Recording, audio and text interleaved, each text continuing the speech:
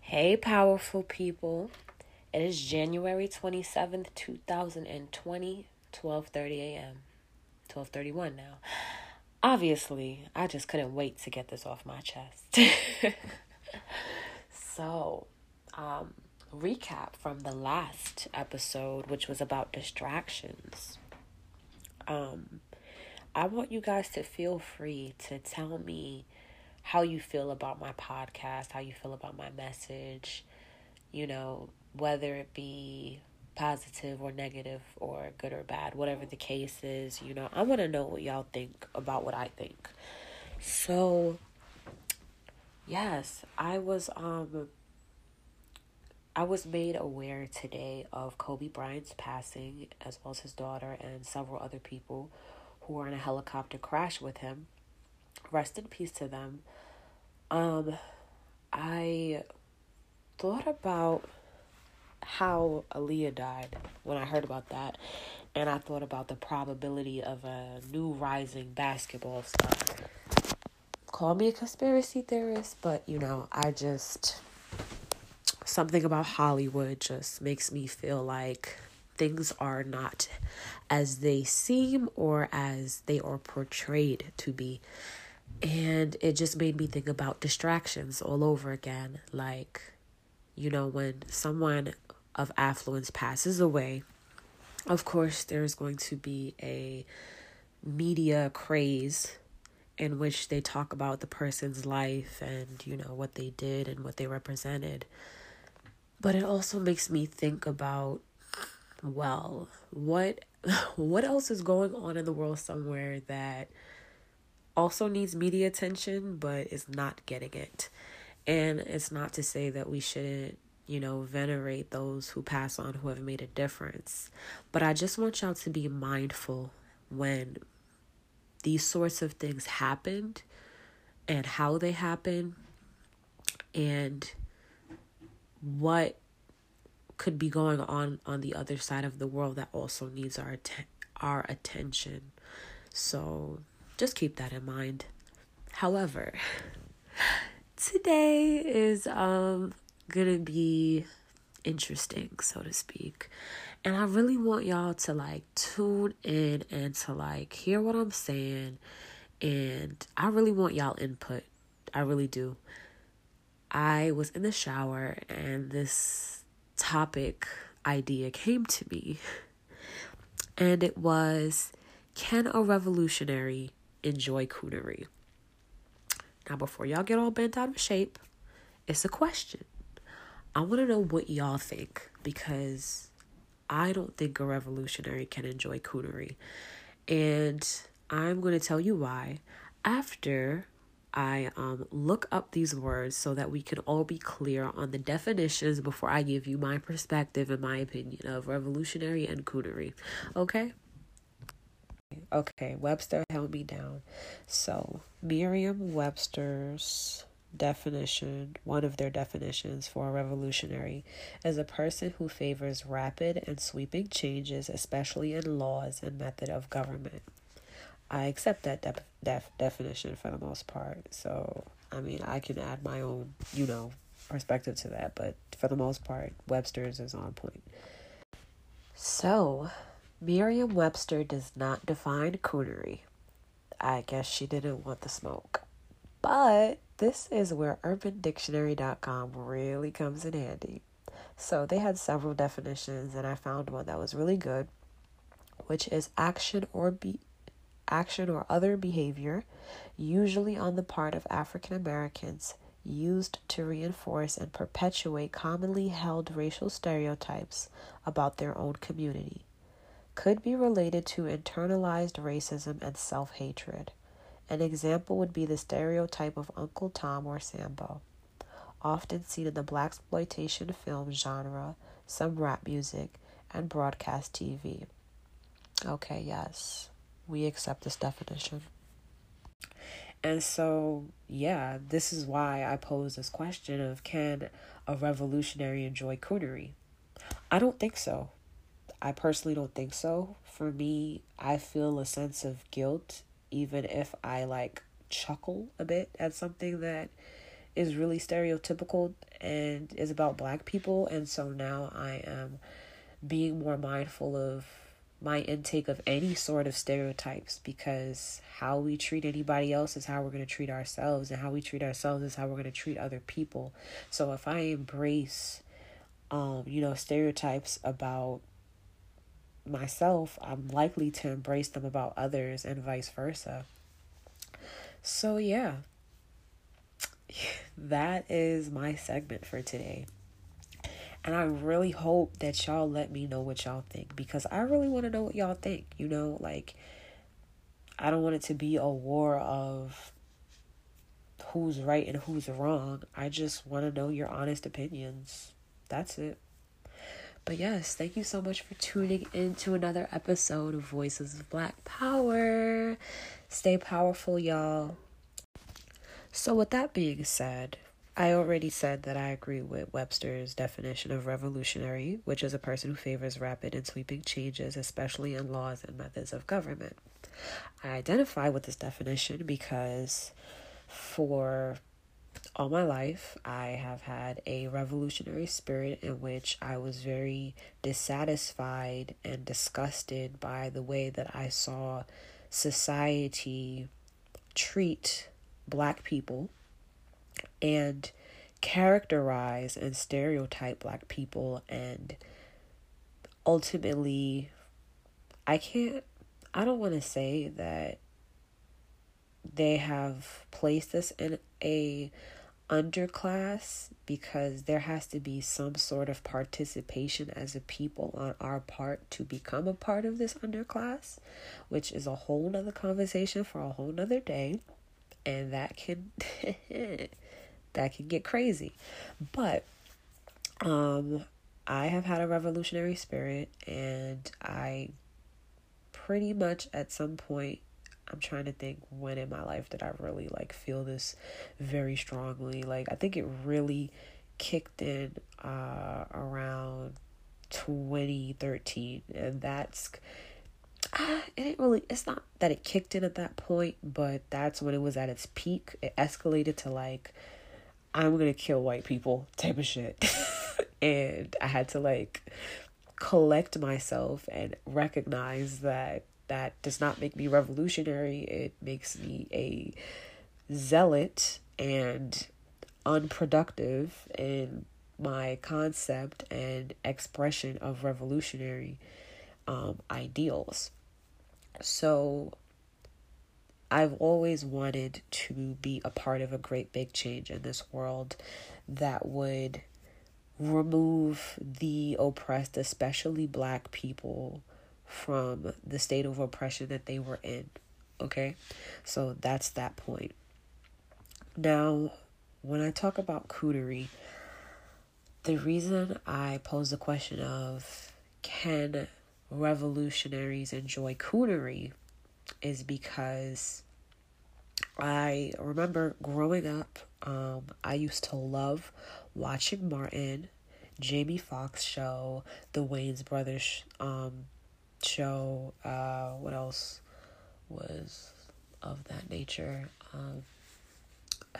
Right now, that's the ones I can think of that are like, now that I am aware and mindful, those shows are top dog in coonery.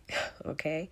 And I'm trying to figure out if it was because watching those shows was a family bonding experience for me, why I felt like that portrayal of Black culture was amusing or acceptable, which now when I see something that like resembles coonery, it kind of makes me like, oh, I used to watch this, I used to like this. And I just was made aware of a fellow YouTuber by the name of Brother Panic. He's really an occultist, which don't be scared. Occult is really just another word for hidden knowledge and esoteric information that has been hidden or demonized by people in power to keep you from your power, which is another story for another day. But he is primarily an occultist, and I was watching something of his, and he was talking about how, actors in Black Hollywood, they coon before they are able to take a real, role and make real money, quote unquote, in Hollywood. And he was talking about basically the roles that they play that emulate, coonery from like blaxploitation films, and some of the first roles that Black actors were ever able to take on were to amuse white people by making fun of us and using caricatures. And one of the people that he mentioned was Dave Chappelle. Now, I was heartbroken because Dave Chappelle is one of my favorite comedians. But when he was talking about how, Dave Chappelle basically ended up getting out of the game because he realized when he was sitting in these rooms full of white men or people that they were not laughing with him, they were laughing at him. He had to feel this sense of, okay, what I'm doing is actually not, revolutionizing the concept of comedy for Black people. It's actually perpetuating coonery, but masquerading it as basically like taking it back. Like how people say they're taking back the N-word or they're taking back the word bitch and, that sort of thing. And then that's why he went to Africa and, all of this. And I was like, damn it. Why? What about me, even though I have this revolutionary side, still enjoys this coonery and like not even realizing it, or maybe just immune to that source of self-hate. And it really made me think like, oh wow, like I consider myself to be a revolutionary, but I have and still do or did, because I can't really remember the last time I watched a Dave Chappelle show. But yeah, I don't really watch too much TV anymore. So it's been a while since I've watched something of Dave Chappelle's, but the last thing I did watch was when he came back and he was on Netflix. And that the comedy that he brought there was just on another level. Like, it was probably more dark humor than anything. And I was just thinking to myself, like, wow, I feel like a fool. I feel like a fool. And it's really crazy how deep-seated and ingrained that self-deprecation or that poor self-image is within self and the Black community. Because I cannot watch Martin. I really can't. But if it comes on when like my dad is watching the TV or something, there's still a part of me that wants to laugh and enjoy it. And maybe it's from memory and nostalgia. But the other side of me is like, nah, don't even entertain that. Like, just go somewhere else. Because I don't feel like I can consider myself to be a revolutionary and wanting to change the dynamic that Black people have suffered under and been subjected to by enjoying what perpetuates it or contributes to it. And I feel like some people would say, oh, it's a guilty pleasure, but I just feel guilty. I don't even feel the pleasure anymore. And yeah, that video where he talks about Dave Chappelle really blew my head off, because maybe I needed to convince myself that he was, you know, taking back the stereotypes and, you know, like not allowing it to be negative anymore. But one of the most powerful things that we have is media and visuals. And so it makes me question myself and say, well, if we're talking about visuals and we're talking about media, television is a source of television programming. It is a source of programming. And no matter how I try to spin that or twist that, I am being programmed to see the negative perspectives or characterizations of Black people or other people, because it wasn't just Black people. He made fun of all cultures, but you know, Black people suffer more by the stereotypes. It still perpetuates it, but it makes us numb to it because we're laughing at it. And if there's one thing that I have learned about myself in life, is that things that really hurt, I have laughed about because it was the only way I knew how to cope. And so it's like a Band-Aid. And it really blew my mind, like how I saw it as a Band-Aid, because it doesn't really get to the underlying root of those characterizations of us and those perspective of us and where they came from and what they really mean and how they really affect us. It just makes us laugh it off and say, oh, it's just a joke. But it's not just a joke. It's really something that people, especially Black people, believe about themselves as far as their self-image. And boy, can I just say, like, it's easier for me to watch like white television shows, to be honest, if I'm gonna watch things, because it just feels like a lot of times I've watched certain Black TV shows or shows that I have been attracted to. There's some type of underlying stereotype or just negative conception of Black people. And I don't have to deal with that if I'm watching a show with a bunch of white people, because they don't really deal with that. That's not their burden to carry. And it kind of burns me because I want to support Black things so much. And it's not to say that I can't, or that there aren't television shows or series that don't perpetuate Black stereotypes. But because I don't watch TV much anymore, I probably don't even know where to start or what I could find, because it seems like you get into a show and the next thing you know, it's a stereotype. You just be like, wow. And that's kind of how, like, I used to watch Scandal.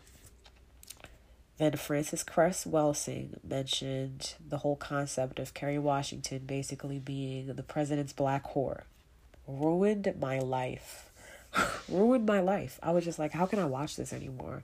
And there was a part of me that kind of went back and forth with watching it, because it was just like, I just want to be entertained. But it's not just entertainment. It's not just entertainment. It's consumption. And we have to be mindful of what we're consuming. And at the same time, I have watched positive Black shows. Like Moesha, I can't remember any stereotypes being perpetrated in there. Or maybe there was with the Jamaican mom. I don't know. I don't know anymore. But like One-on-One, I felt like was a really good Black TV show, and The Proud Family and That's So Raven was really good. And there are definitely like a lot of shows I used to watch that I don't feel like was stereotypical to Black people. But then, you might go back and look, and then it might be that little thing. And that's just why I have to question all things at this point. So yeah, that's that. Peace, love, and revolution. Phonetic wisdom.